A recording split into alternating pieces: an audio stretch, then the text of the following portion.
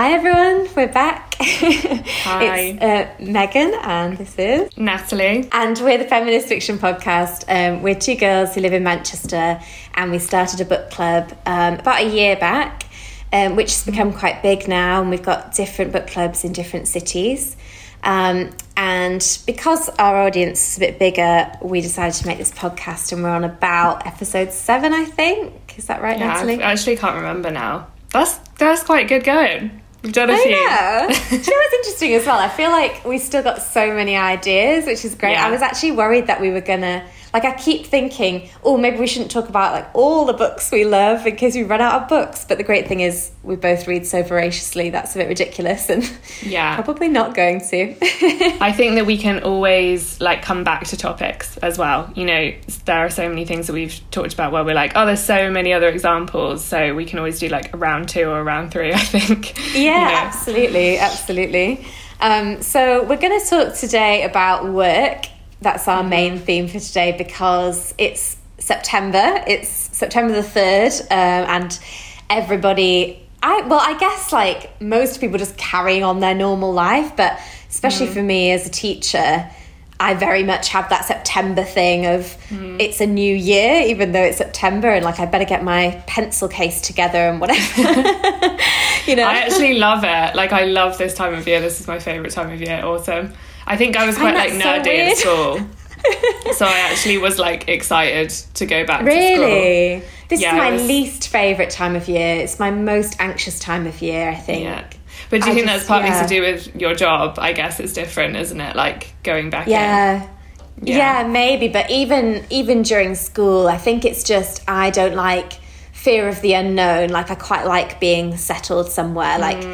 I think when I am anxious, it's about things like this. I don't get social anxiety at all or anything like that, but I definitely get anxiety about change and anxiety about the unknown, I guess. Yeah. I actually think that's the reason I like it. I like that there's a new thing happening, you know? It always, for me, autumn always feels like something new is happening. And weirdly, lots of good things always seem to happen at this time of year. Every single romantic relationship that's been significant always starts this time of year. Oh, that's so nice for you. I think that's probably another thing for me, because I feel the nights are drawing in and I'm still alone. It's really, I was saying to Natalie before we got on the call, Natalie knows all about my last 48 hours, and I have been very unwell. I had a severe allergic reaction. And I think when I am unwell, then I do feel my most lonely and I just want to cuddle. And I definitely think autumn, I can feel the seasonal, sad, seasonal affective disorder. Yeah, I can just feel it creeping in. I love summer. But I think Bookstagram really agrees with you. I think they just love I'm just hot. wrapping I'm up too warm. hot in summer. I feel the clothes are better in autumn. I just feel I get sick of just having to wear nothing all the time. I'm much more comfortable wearing a coat and I see. Yeah, I hate that. I hate having to think about I just hate thinking about 10,000 layers. I to just put a dress on. I love it. Run out of the house. It's so cozy. I think it may be because I'm maybe it's a tourist thing. Because we love comfort and coziness. Basically, I think as well this time of year, and I think because I like Christmas, you've got that run up to Christmas. After Christmas, I think it's shit. Then winter becomes shit. January and February is just rubbish, bleak. Yeah, it is. It's a rubbish time of year, At least we can agree on that. Autumn is good. I like autumn. I like the star sign idea, maybe because I'm a crab, crabs like to be at the beach. Yeah. Anyway, moving swiftly on.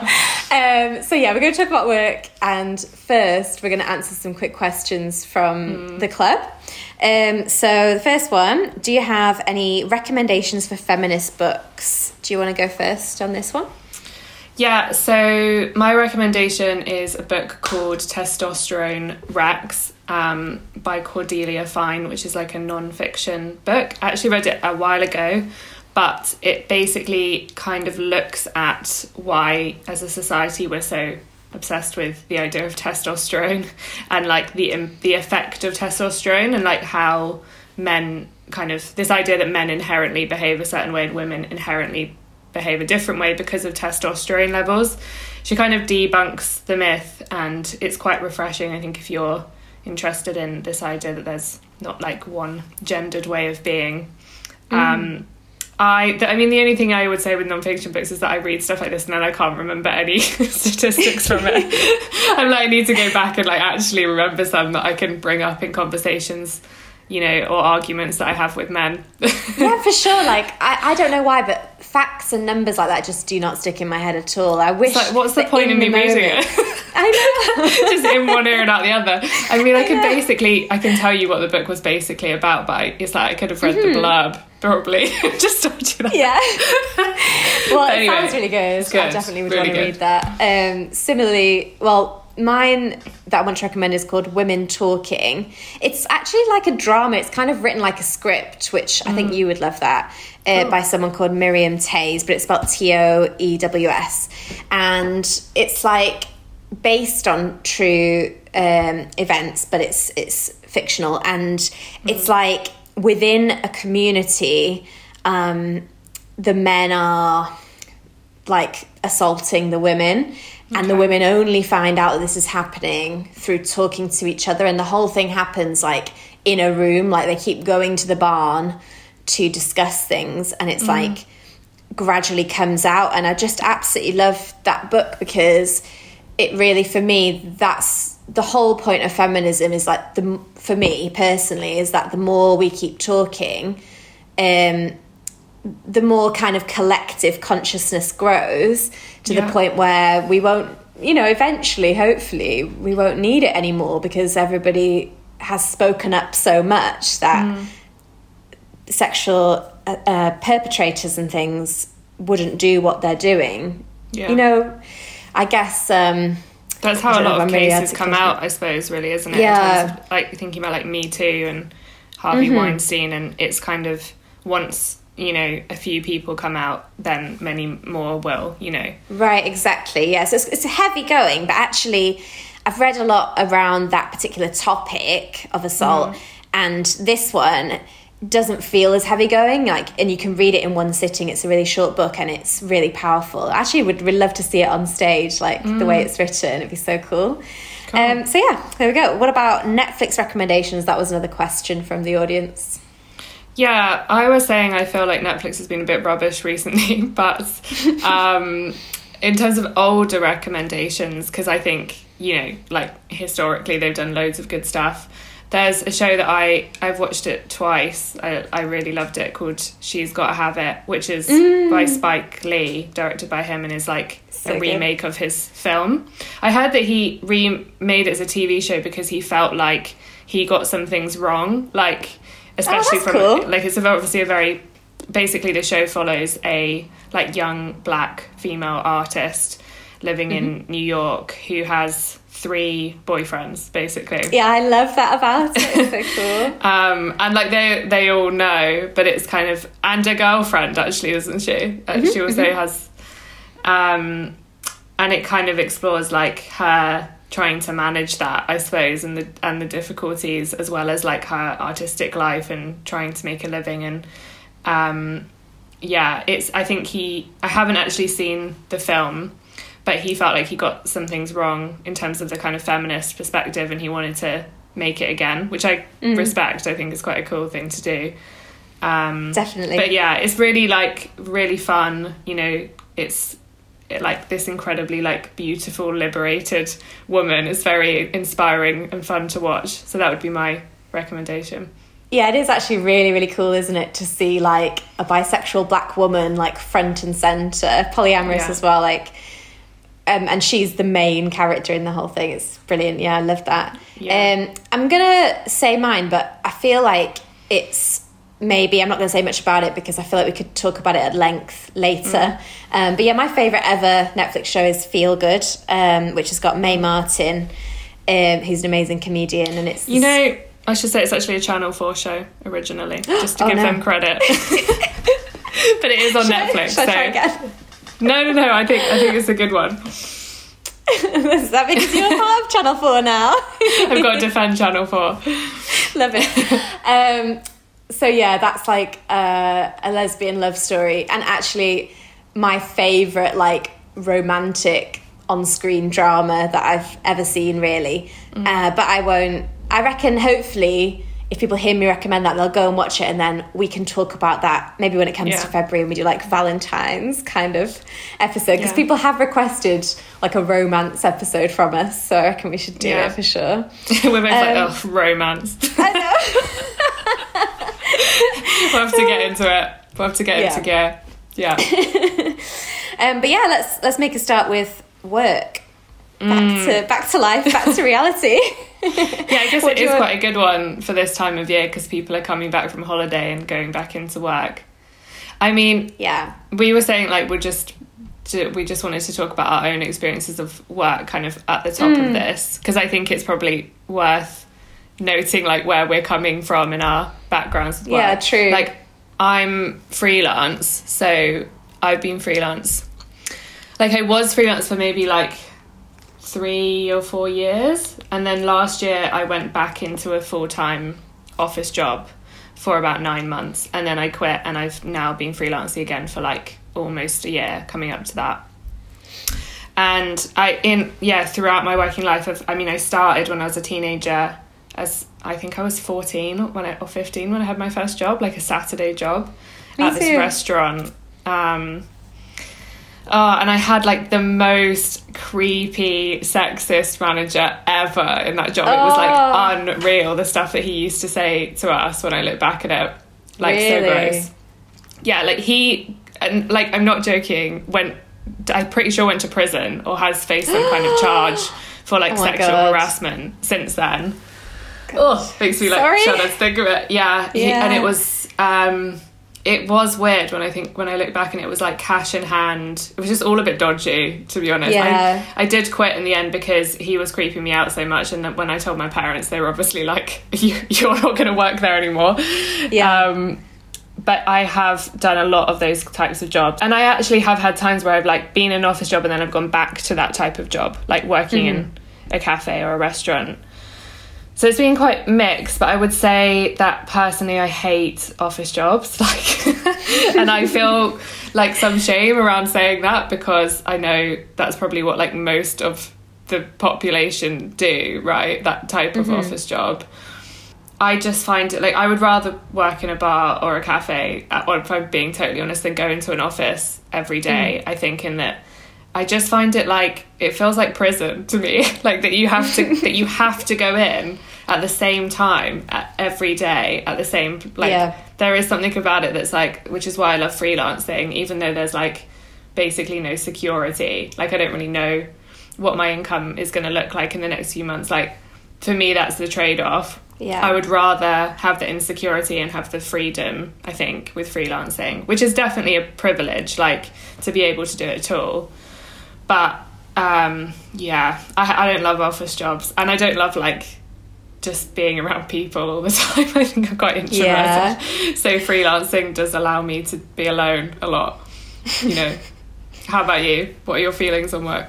I guess like from what you've just been saying, I would argue that like it's not the majority of the population doing office jobs, but I don't know, I'm coming from a different angle where I've never had one, and for me I would feel so privileged to be able to sit down all day. Like, I've never had a job where I get to sit down at all. However, I do completely agree that I would find that to be a prison type of situation. I completely agree with you. But like, my whole working life, I've been on my feet, and I'm sure there's a lot of people listening who have the same experience, where like work is moving around, lifting things, like constantly moving. And it's a different kind of stress, really, and a different kind of boredom. Or maybe not, it's maybe not boring. My work life sounds different to yours. You know, similarly to you, I just spent many, many years in the restaurant industry from when I was 15 till, I guess, 25. That was a long time. And I kind of worked my way up a bit within that, where I was a supervisor for a restaurant for a long time. But even with that, you know, I never got to a stage where I was sitting down at all, apart from at the end of the night when I was counting the money. then I went straight from that into teaching assistant work and then teaching work. And the way that teaching is these days, it's really, really not encouraged to sit down in a way that, I mean, I know I'm fixating on this. Obviously, there's so much more I can probably say about my working life throughout the episode, but my main issue with the jobs that I've had has been this kind of surveillance culture of don't you dare sit down. If you sit down, it's lazy. And more I kind of feel that really heavily, like in my bones, like I just want to sit down. God, I feel like, well, it's quite cathartic to say it out loud. Right, we should probably get going on these books and films and things. It's been a while. What do you want to start with? I think we wanted to talk about The Bold Type, which is, I think, again, let's do it. I'm not sure where it was when it was originally on. I think maybe it was on Prime first, but it's like and I watched it it's on Netflix now. Yeah, but it's, I guess, like it's kind of got like a modern day Sex and the City vibe a bit. It's like, but it's like three girls. They all work at a fashion magazine, and they're like best friends. And they live in New York. So instantly it's just like crack for me and Megan. I feel like it's one of the first things we ever bonded about was our love of that show. Yeah, it is exactly like that. It's like a drug. Like when you tune into that show, you're instantly like a successful young woman with an amazing wardrobe and like nothing holding you back. And you live in New York. Like what's not to love? Yeah, I would say like, obviously because they're working at a fashion magazine, there's a bit of an emphasis on fashion, but like the clothes are so bad in The Bold Type. True. It's so bizarre to me. Their outfits are like crazy and like not in a good way. Okay, some of the stuff that is worn is just like Aisha D's wardrobe bizarre. is good though. I don't feel like her wardrobe's problematic. I think she always looks good. I think hers is the best of the three of them, but there's some stuff that even she wears that's just like, this is objectively horrible. I don't get it. But, I guess in that way it does definitely follow the mould of the Sex and the City show, because they wear some bonkers things as well, don't they? Yeah, and I would say compared to Sex and the City, it is slightly, I mean, it's not that realistic, but it's slightly more realistic when it comes to like what these women would be able to afford in terms of what they're wearing.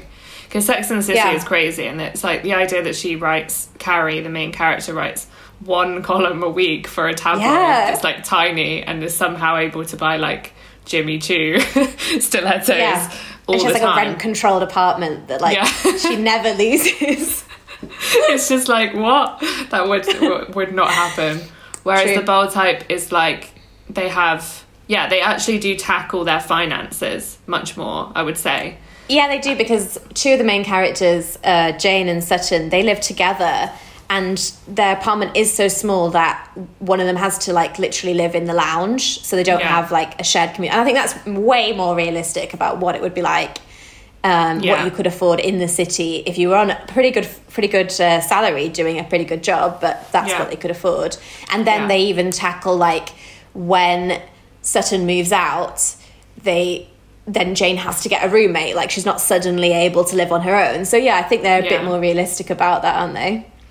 Yeah, and I guess like for anyone that hasn't seen, maybe it's just worth giving a quick sort of overview of the characters. In that, like, I guess there's three of them. Jane is maybe like marginally more the central character. Natalie hates Jane so much. But and we did one of those online quizzes where it was like, which one are you? And I was Jane, and I'm still upset about it. I'm so happy with my result, I'm not gonna lie. Yeah, you got Kat, which is obviously the one that we all want to get. You don't like Sutton, but I would have been fine. I like Sutton, I would have been fine with her. I hate Jane. I dislike Sutton more than Jane. Jane doesn't bother me that much. Like, I get that she's really cringy. Sutton, I find it difficult to, like, get. Like, she has that whole plotline where she loves her gun and, like, takes Jane to the gun range. And it's like, okay, I don't know. Yeah, but I guess other things, like Jane is like a writer, and that's her thing. She wants to like become a kind of like her goal, I guess, is becoming like the editor of this magazine, right? Yeah, which that's is why run she's by central. Jacqueline, who's like a very very cool older woman who's been doing it for a long time, and Jane sort of hero worships her. And then there's Kat, who is like their like social media manager, and she's doing pretty well, and she's black and she's like bisexual. All that kind of comes out as the series goes on, doesn't it? And I think that is a really interesting part of it. But she's her family are actually quite wealthy, and they've like bought her a flat, so I guess financially there's that difference. And then there's Sutton, who's like working in the kind of business side of it or something at the beginning. She's just like a receptionist, isn't she? Yeah, she's a receptionist, but then she realises she wants to get into fashion, so she kind of becomes the fashion intern for a bit, and works her way up within that department, which is it's all very aspirational. It's like they get their foot in the door, they work their way up. It's very like the American dream and meritocracy. It can all work for you. Just pay your dues, and one day you'll be at the top of the company, you know, like. And so, I mean, Sutton is like from a working class background and is the one that has the most financial troubles. They're almost like a sliding scale, aren't they? Where it's like Sutton, Jane, and then Kat in terms of finances. Yeah. So yeah, and then you're kind of following their like careers and their love lives and stuff. And I guess they have like male characters or like love interests. Sutton is dating a guy called Richard, who's like a board member at the magazine, and it's like that's like the other reason that I dislike Sutton, to be honest, because I just think Richard Hunter is the most boring male protagonist I've ever seen. Like, I'm sorry, but every time he's on screen, it's like watching paint dry. There's nothing to recommend him to me at all. He just quite boring, yeah. Like, even like the fact that he's rich and powerful should be kind of hot, but it's like not hot. They never go into like power dynamics or anything. He's always like, you're my equal, which is actually like very good and very feminist, but he's like, I don't know. He looks like a Ken doll. Like, he's very sort of like handsome, but in like a plain way. But I had the theory about Richard, right? We talked about it, where I was like, she's like actually like really difficult to date, Sutton. She's like really unreasonable in lots of ways towards him. And he's like so reasonable all the time. And I think that's why she likes him, is that he just is like fine always about everything. But it is like sort of not believable that he would be like he just that. Doesn't seem like a real person to me. It doesn't seem very well written. Like, who is reasonable all the time, who is peaceful and like that kind and not messy? I just don't relate to non-messy people, I think. He is also pretty boring. Like, I don't think he says anything that's like weird or funny at any point. Right. Whereas the whole like season. Jane's love interest, what's he called? I can't remember. Pinstripe. They call him, because that's what the men's magazine that he works at is called. Right? Yeah, and which is so funny to me. Such a funny name. Like, it is. I feel like that's more a plotline that I got into, because it's very much like the hate to love kind of pipeline that we're used to reading in romantic books, and they really, really hate each other and they're sniping at each other, and then they fall in love, which is cute. Yeah. Equally, though, he has such horrible... I'm just banging on about this, but his clothes are so bad. He wears, like, these leather jackets that have, like, no collar and, like, little poppers on them. And they're, like, brown. That's just horrible. True. Like, yeah. Like, he's not... None of them are really hot, the men. Anyway, I think Alex is quite hot. Who's... I was going to say, wasn't I? My main issue with the show is that Alex, who's in the office with them the whole way through all of the seasons, is this super hot black writer who is really passionate, really funny. Like, he makes them all laugh. He is super intelligent, and none of them, like, get seriously romantically involved with him ever, which I just find a bit of a problem. A wasted opportunity. A waste, definitely. yeah. And then, I mean, it's worth saying that Kat, her main sort of love interest is this female photographer called Adina, who's like a Muslim woman. And I think like their whole storyline is super interesting, you know. Yeah. And I think you kind of follow Kat as she has her first relationship with a woman. And you like... That I hadn't really seen that on screen before, and I mean, it's not so much workplace related, but I think that's a really good part of the show, is like watching someone discover their sexuality and all of the like difficult things that come up for her along the way. Yeah, I enjoyed watching that, definitely. Yeah, I feel like that's what makes her the most interesting character for me, but also the fact that she eventually kind of starts to be more like politically engaged and runs for mayor, I think. And it's like sort of because of all of the things that Adina, her girlfriend, has like brought up for her. So it's like not only is she being like going through this kind of sexual awakening, she's also going through this like political awakening, and you're just really on the journey with her, and in a way that I do, it's like, even though she's not the main character, I think she's definitely becomes the one that I'm interested in watching the most. Definitely, yeah.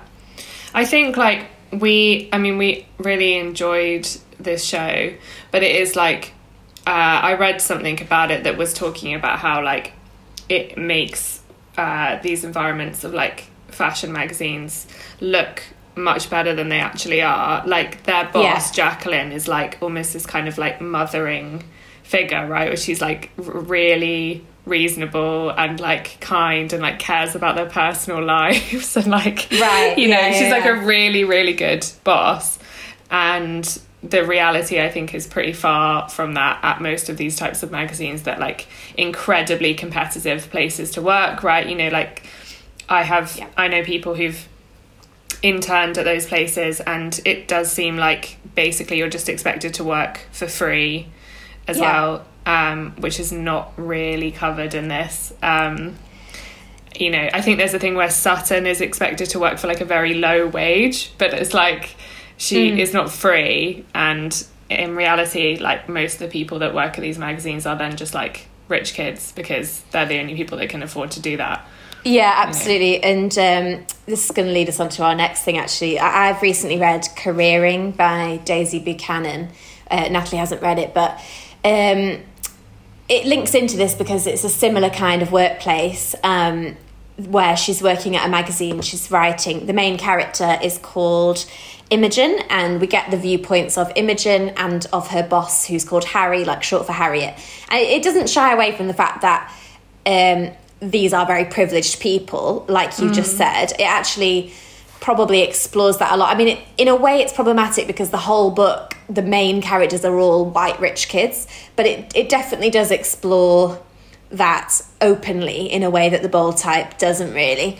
And I think what it does that's really interesting in that book is that it's all the problem side, the real life problems of working in a magazine. So for example, Imogen, she is sort of put into a corner really of only writing sex-based articles, and because she's written one good article about a threesome that she had a long time ago, then she keeps getting those kinds of articles, and the boss Harry keeps giving her assignments and keeps trying to make them sexier and more aspirational.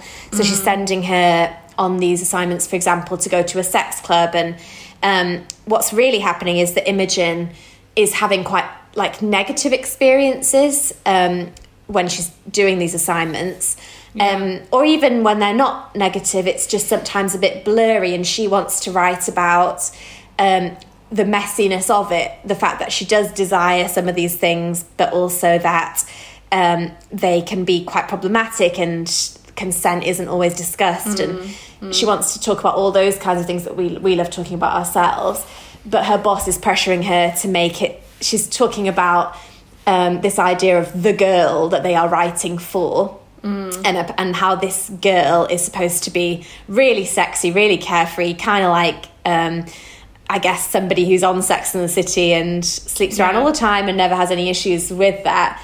And Imogen keeps thinking, who is this girl? I've never met a girl like this. And I think when you compare that to The Bold Type, you know, Jane is kind of a sex writer in a lot of senses, and so is Pinstripe. And actually they never really get into the problematic side of that as much as they did in this book. So I would recommend that. Yeah, I think in The Bold Type it's like I guess maybe the difference is that she is allowed to write about the messiness of her feelings around those things. Yeah. Like that, but like you say, I don't think that is realistic, you know, like there are so many things I think watching it where I was almost like, if only it was like this in like journalism and in magazines, because she's like given like a vertical where she just like writes her opinion. Like I'm just like, the articles that she writes, I don't think that magazines would put that much time and money behind that type of journalism, because it's not the kind of thing that's going to get them loads of clicks, basically. And it was like, I mean, at the same time, it's like, it's nice to watch, because like I would like it to be like that. I would like people to be interested in long reads, you know, or whatever. But I feel like the way that journalism has gone, they're not really. So it is very aspirational, but I guess it's enjoyable for that reason as well, you know. Definitely. So next we wanted to talk a bit about The Office. Megan is going to talk a bit about the US one, which I've only seen bits of. I've seen the UK one though, which I guess is sort of the same premise. I think actually even has the same story for the first few seasons. But it's obviously a like huge cultural phenomenon and quite a good exploration of office life and culture. Yeah, The Office is probably hands down my favourite all-time show. I've watched it end to end more times than I can count. Like it's one of those things where I know exactly what's going to happen in it. It's so predictable, and that's why I'm watching it, like for comfort viewing. But I think there's a lot to explore within it, and I think the thing with The Office is, especially the US office, I think the US office is a bit more diverse, and that's why I like it. Like really within that one office room, you've got quite a lot of different kinds of people represented. Like I was trying to think about how we're going to talk about it within this context. You know, are there any issues in a feminist context? And they do explore feminist issues, but really when I got down to it and watched a few episodes again, I was thinking they do have a lot of different women in this show, which is fantastic. You know, you've got Mindy Kaling, who that like was one of the first things she brought out, and she's involved in making the show, but also as a main character in the show. And well, she becomes a larger part of the show. And the fact that she's an Indian woman and really like doesn't know much about her culture, and that's a funny part of it. That the boss Michael, he's so socially awkward and he makes so many fumbles, and really some of the things that he does are so unacceptable. But the fact that the office is full of these different kinds of people, and that they're constantly at the centre of it and they're pulling him up on all of his fumbles, kind of makes it it makes his behaviour, it makes him the butt of the joke, is what I'm trying to say, which is great. And so you've got Mindy Kaling, you've got Pam, who is sweet and adorable, and I was thinking, oh well, I guess you could maybe say Pam is quite a submissive woman. You know, her whole story arc is that she never really tries to get anywhere for herself, but she's really realistic. You know, you can imagine a lot of women and men in jobs which they're not really keen on doing, like myself, and struggling to find a way out of that. And then there's Angela, who's like they call it like a tight ass. She hates everyone and everything. And Phyllis, who is really warm and really bubbly and funny and like a very large woman. And it's similar with the men in the show. There's just, you know, there's black characters, there's a Mexican character. I think the fact that they're all in this melting pot together is what makes the show for me so special. And it's the fact that they really, it's the sort of thing that we're not really getting much of now in life. You know, we've all been sectioned off really because we're all sitting on our phones in these echo chambers. It's so rare that there's an opportunity for us to come together, and maybe we all believe different things, but those people in that office are so different to each other, but they come together every day for work, and like they have a laugh, and that's why I love it, I think. Yeah, and I do think that's probably something that is beneficial about offices in general. Like you're talking to people that maybe you wouldn't spend time with normally, and is quite good for us, I think, you know. Like, I think it's so hard with work in general, though. There's like, and like the expectations that we have of what work should be like. With workplaces, like I wish that that employers would have less of a like one size fits all approach to their employees, because like Definitely. For some people, going into the office every day is like really what they want to do. They like really benefit from that, you know. They like going into the workplace, they like having that separation, whereas for someone else it's like not going to work. And I wish it's like we had more of a feeling of like, okay, well, this type of working would be better for this person, and this type of working would be better. But there's always, in my experience, especially with offices, an idea that everyone should behave in the same way, even though everyone's lives are so different. You know, it's like, it's a shame. Yeah, that's so true. It's interesting, like in my last job I did some we did like a day of training which was around disability, and we had a disabled woman come in and talk about it, and it was good, because her attitude was that everyone should be able to have an access rider, she called it. So every single person, like, you know, like including able-bodied people, should be able to say this is what would make my working life easier for me. Yeah. And express their needs, whether that's about working from home or like even things like whether you benefit That'd be amazing, wouldn't it? Yeah, like whether you benefit from like having more meetings or having less meetings, or like what you personally feel, you know, you thrive at, and that kind of thing. I just think so many workplaces, like, it annoys me because they really like everyone's like waxing lyrical about accessibility now because they want to look good, you know, and they want to be on the right side of it, whathout actually taking measures that makes work more accessible. And it's like, you have to make it accessible for everyone as well. It's like, if you're just expecting disabled people to be like really forthcoming about their, you know, their disability, it's like that's so much pressure to put on them when they're already dealing with like being disadvantaged. It's just, oh my God, yeah, this has gone really deep. Yeah, sorry. You're so right, yeah. And I mean, I've just been working with a woman for the last term who was going through the menopause, and I'm not joking, she had to have like the fan right next to her face all the time, which is difficult because, you know, we do have to move around a lot.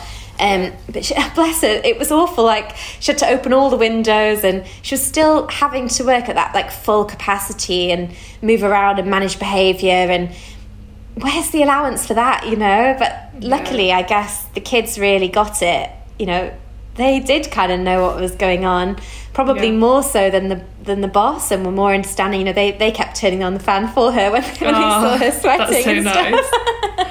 Yeah, I remember like there's a really good book called Period Power, which is all about like, I love that book. Yeah, you know, I mean, like about periods in general. But I heard an interview with her, Maisie Hill, and she was saying this thing about how she thought that if workplaces could be more upfront about periods, they could actually get more out of their employees. So like if women, for example, were able, like, you know, if you're in a workplace and you, again, this is like office culture, you had to do some big presentation, to be scheduling that in like when they were ovulating, because they'd be much more like outgoing and like, you know, energetic and all of those things. And then if there was work that they had to do that was like filing a report and it was just sitting down, that would be better to be done through your period or like premenstrual time when you're more that would be so insular. Amazing, wouldn't it? Yeah, it's so like, and she was like, it would work to their advantage, but like, you know, she was like, I think we're unfortunately very far off that happening, you know. I guess just to move on to like another we should example. move on. We've talked about this for ages. Well, how about convenience store woman being another one we could discuss? Like, I know you haven't read that one, but we read it as a book club pick, and the way it works in the book club is that I'll read one and Natalie will read another one in 1 month, so we often don't end up having read the same things, which isn't very helpful for the podcast. But anyway, here we go.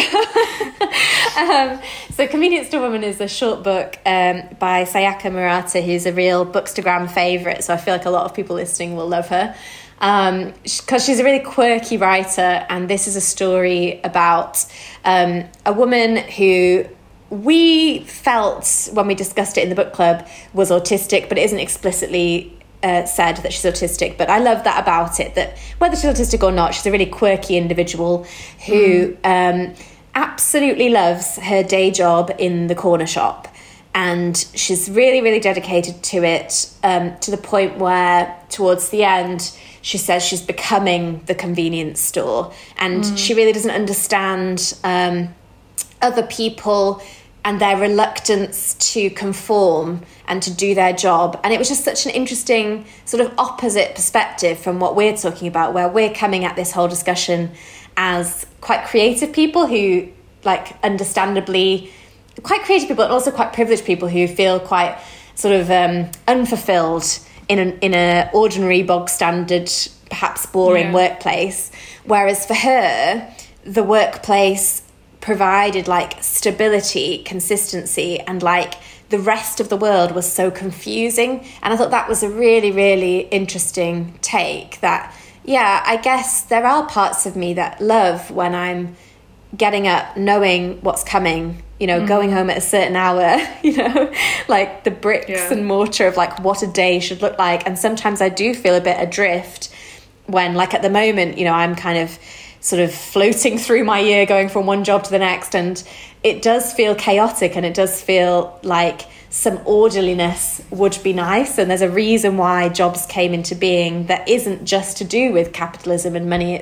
It's also because human beings do need some kind of structure to like to function.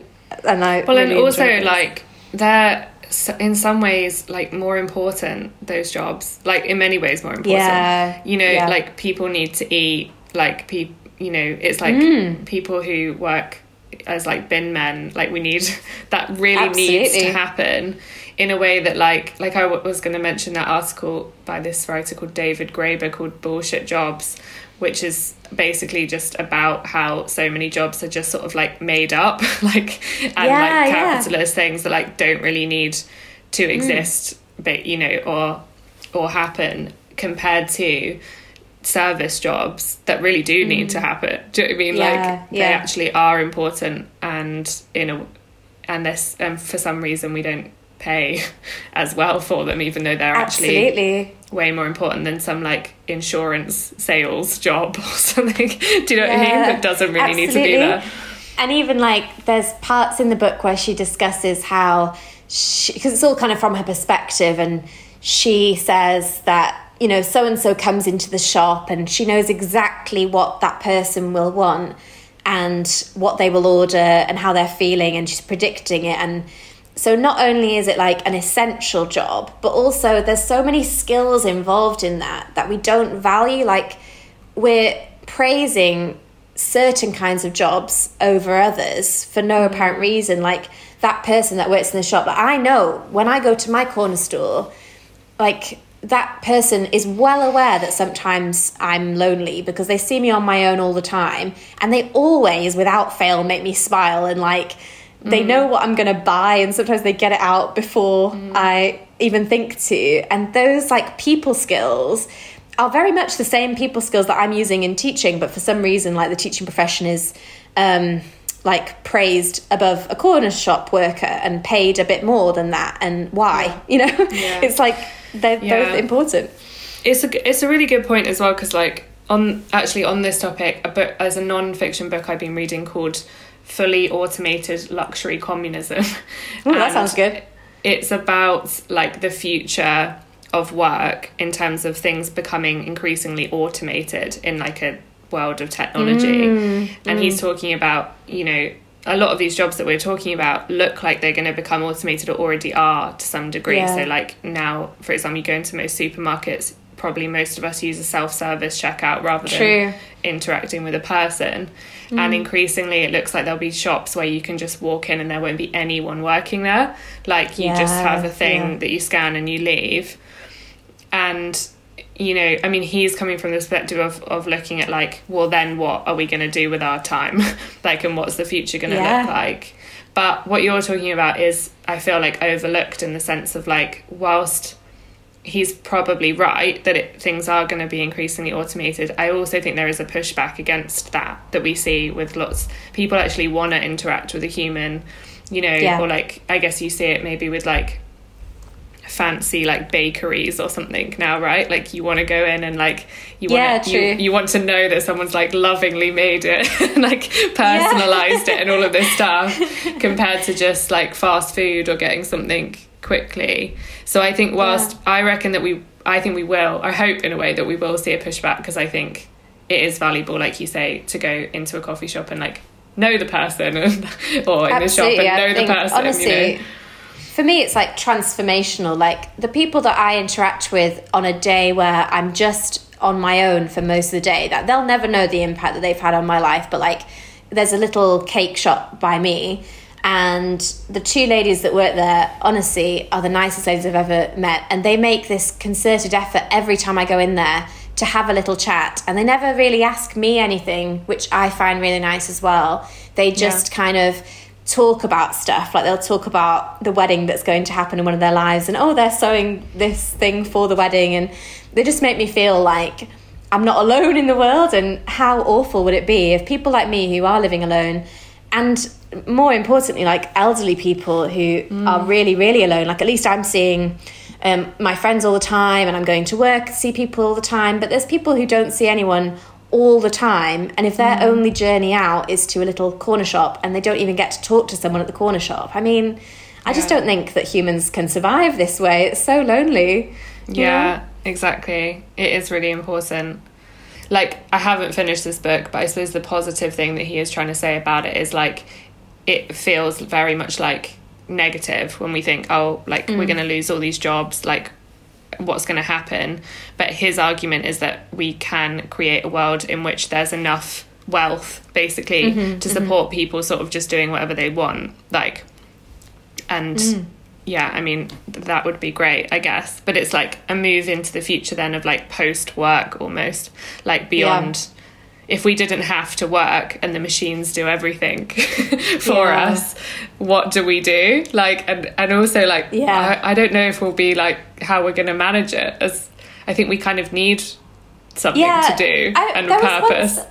It's interesting that you're bringing this up because I haven't read that book, but there was once a time when I was out with a few friends and I met this guy that I hadn't met before, who was a friend of a friend. Anyway, he was talking about that concept at length, and I was a bit younger and I didn't really get it, and I was kind of arguing against it, but he was saying the leisure society is the way forward, and it was basically what you've just described. He kept banging on and on about the leisure society, and I kept saying, well, no, we need to make money, we need to earn, we need to work, and this is such a privileged idea. And really, though, I think you're right. I think that is coming. And oh God, I would love that. I would love to just be at leisure all day, every day, like, and do what I'm passionate about. But that's not my experience. And a kind of a non-fiction book that I've read around work is called Work Won't Love You Back. And as much as, yes, you know, I do love being served, isn't it exhausting to serve? Do you know what I mean? And I feel like the more that I work, especially in these public facing roles, and put a smile on my face, the more exhausted I become, and it's very draining. And this book was really good at exploring the ways in which lots of different kinds of jobs, not just service industry, are really draining, and they don't love you back, and you should never really invest too much in them, even if they are your passion jobs, because it's I don't know, I feel like the harder I work, the less mentally well I feel as a general rule. Like when I give myself that leisure time, I always feel way better. It's so difficult though, because I think like when you know, for you're so busy with work and like it's so stressful really, your job. And I've been in that situation before, that then I think being at leisure is like, you're like, oh, I need that. And you're really craving it. And then when you do get it, it's good. Yeah.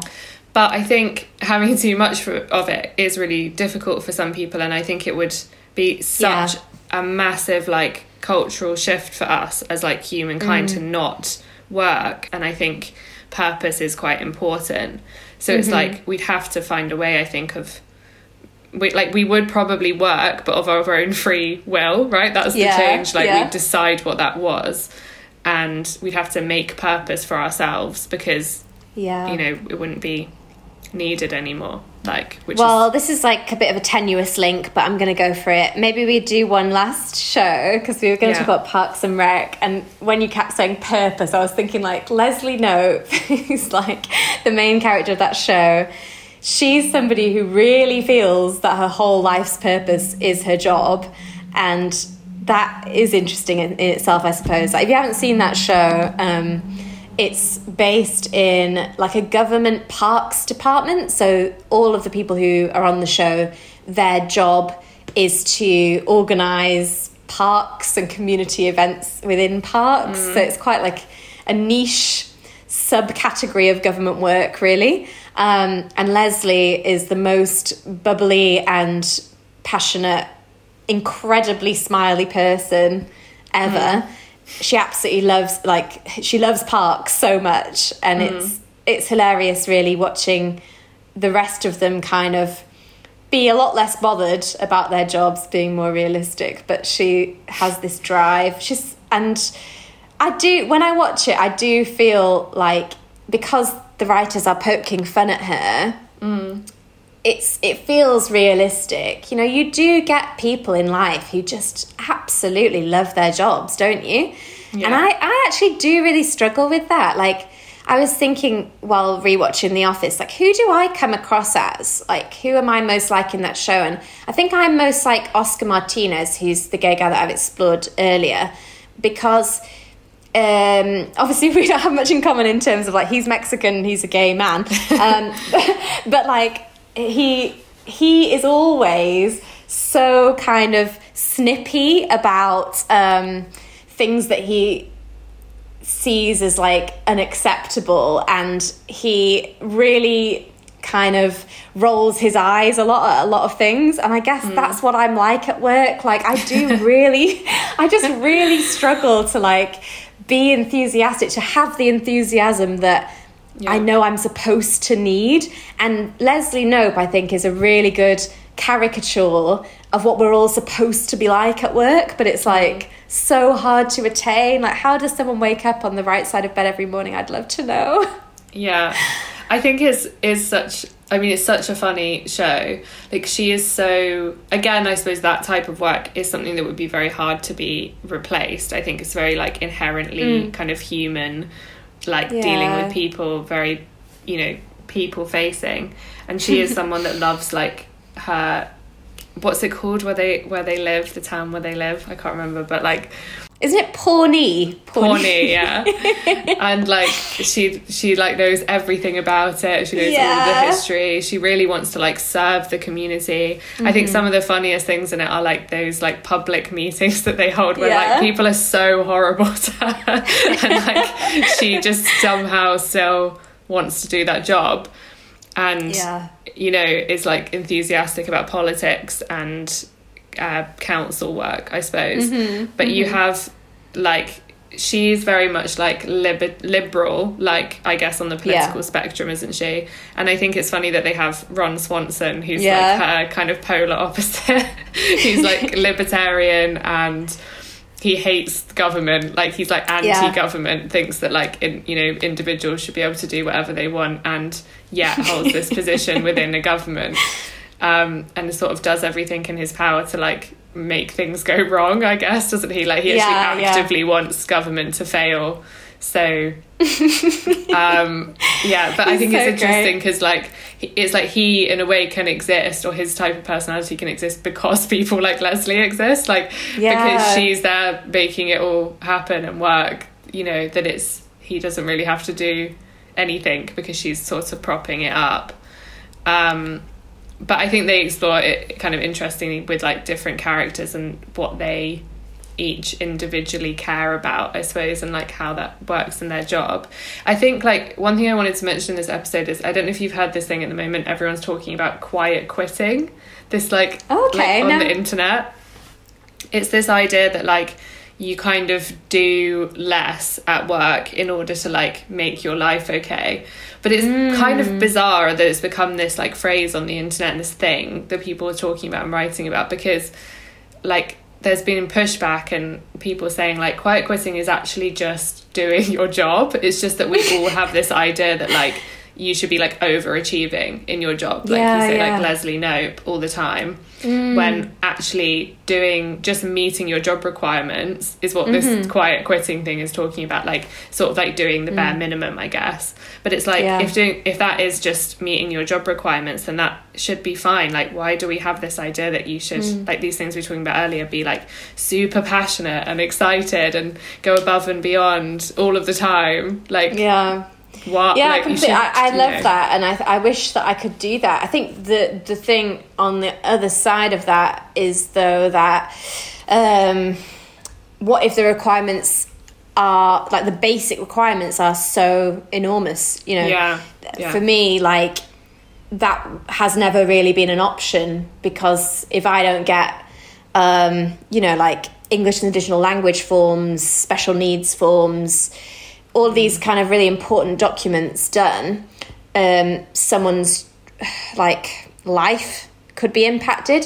So but I think really employers need to think about like reducing that expectation and sharing the workload. You know, really those kinds of forms could be filled out between not just myself but other adults who are in the room who perhaps are not leading the show, but really thinking about the well-being of the staff is just not a feature, is it, in the modern workplace? Unfortunately. Not under capitalism, unfortunately, I don't think, which is all about like progress and production. I think it's very hard for employees to, even with these things we're talking about of like flexible working and stuff, for them to be like, you know, in some ways though, I think like what they're not seeing is that if you like trust your employees and you treat them well and you give them reasonable working expectations, they're not going to leave the job. And like I read this thing that apparently it takes like a year to fully replace someone in a job in terms of like all of the knowledge that person has accumulated. And so that is quite a big cost for employers to have to like train someone new if people keep leaving. It just seems so obvious to like, you know, making somewhere a nice place to work is what keeps people there and also makes people work harder. I think, you know, if they think like I'm being respected and my boss like values my time and my well-being, I think they're more likely to want to do a good job for you than if you feel like you're like completely burnt out and you have unreasonable expectations. And then on top of that, I know this is the case for you as a teacher, like you're being criticised quite a lot often and evaluated. It's like, it just seems like a recipe for people to quit or want to quit. Yeah, I think this topic in general, as you probably realised, listeners, is quite triggering for me because I am pretty burnt out and work, in my experience, has not really been a pleasurable experience. But I definitely agree with you. I think that is the way out of the cycle. You know, really, we don't all have the option to reduce our workload, but what we can do is just do what we can do physically and mentally, and like you say, just reduce that stress level for ourselves. And if that results in not all of the work being done, so be it. You know, what's the worst that can happen? You know, you just go elsewhere and it's not the end of the world, is it? Yeah, quit your jobs. Isn't there that whole thing with like that Beyonce song? Yeah, maybe we should discuss that. Break My Soul, where she's like telling people to quit their jobs. I mean, it's just, obviously it's difficult because like I think in a lot of the things that we're talking about, like privilege is the idea that you could even make that decision. Do you know what I mean? It's just like not an option for so many people, like you know, to change jobs or to leave jobs, which is why I think Beyonce's song Break My Soul, which encourages people to quit their jobs, is a little bit like, whilst I'm kind of here for it, I'm here for the sentiment, I'm also like it's not realistic for a lot of people, Beyonce. You know? Yeah, I mean, I think all we've got really is at least we can listen to the song and kind of get it to pump us up while we go to our jobs. We can imagine quitting. Yeah. Oh, God. Right, well, I don't know how to end this in a positive way. I'm sorry it's been a bit bleak, guys. We've tried our best. Can we just do the recommendations? And sure, yeah. Unless you want to say anything that's going to be a bit more uplifting about work. I can't think of anything. I mean, you I think have a job that's like, that you wanted. Maybe just talk about that for a minute before we go on to our recommendations.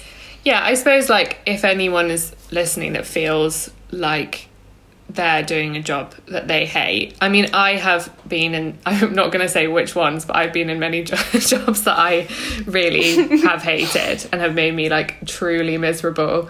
And I have managed to leave them. And I do think that I would encourage people to see that as a possibility. Sometimes I think that there's an attitude that it's, like, not possible, you know, and I think that that's, you know, I feel like we're encouraged to think that way because it benefits, like, a capitalist system, to think that you can't do it or you can't have a different way of working. I think it's just, like, for me, being freelance kind of suits me because it gives me independence. It doesn't give me that much security. Like, I often don't know what I'm going to be doing in the next couple of months.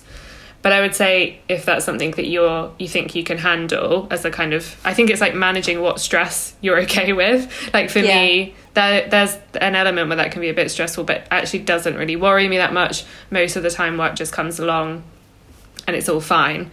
And I'm sort of able to shut down that anxious part of my brain in a way that I think I'm not able to do about going into an office every day, for example, even though that would actually offer me a lot more security and probably money as well. So, but I think it's, I would encourage people to think about how they could change their situation. You know, if there's something you really want to do, then you should definitely do it. Like, I do think that it's possible. You don't have to do something you hate forever, you know. Yeah, that's good, that's better. I like it. It's my pet talk. Good job. Right, so just we like to end the episode with some general recommendations. I want to recommend A League of Their Own, which is what I've been watching on Amazon. Have you seen it yet? I have actually started watching it. I've watched the first couple of episodes and I really liked it. Yeah, it's good. It's like a whole women's baseball team. During the war, the men were off at war, so it's a real story, fictionalized, about how they still wanted to keep baseball on as a form of entertainment. So they got this league of baseball players who were all female. And it's really interesting about how the people who lead the teams and organise it all are trying to get these women to be really, like, quote unquote feminine. And a lot of them are not. And I love that most of them are lesbians, and that's really, like, front and centre.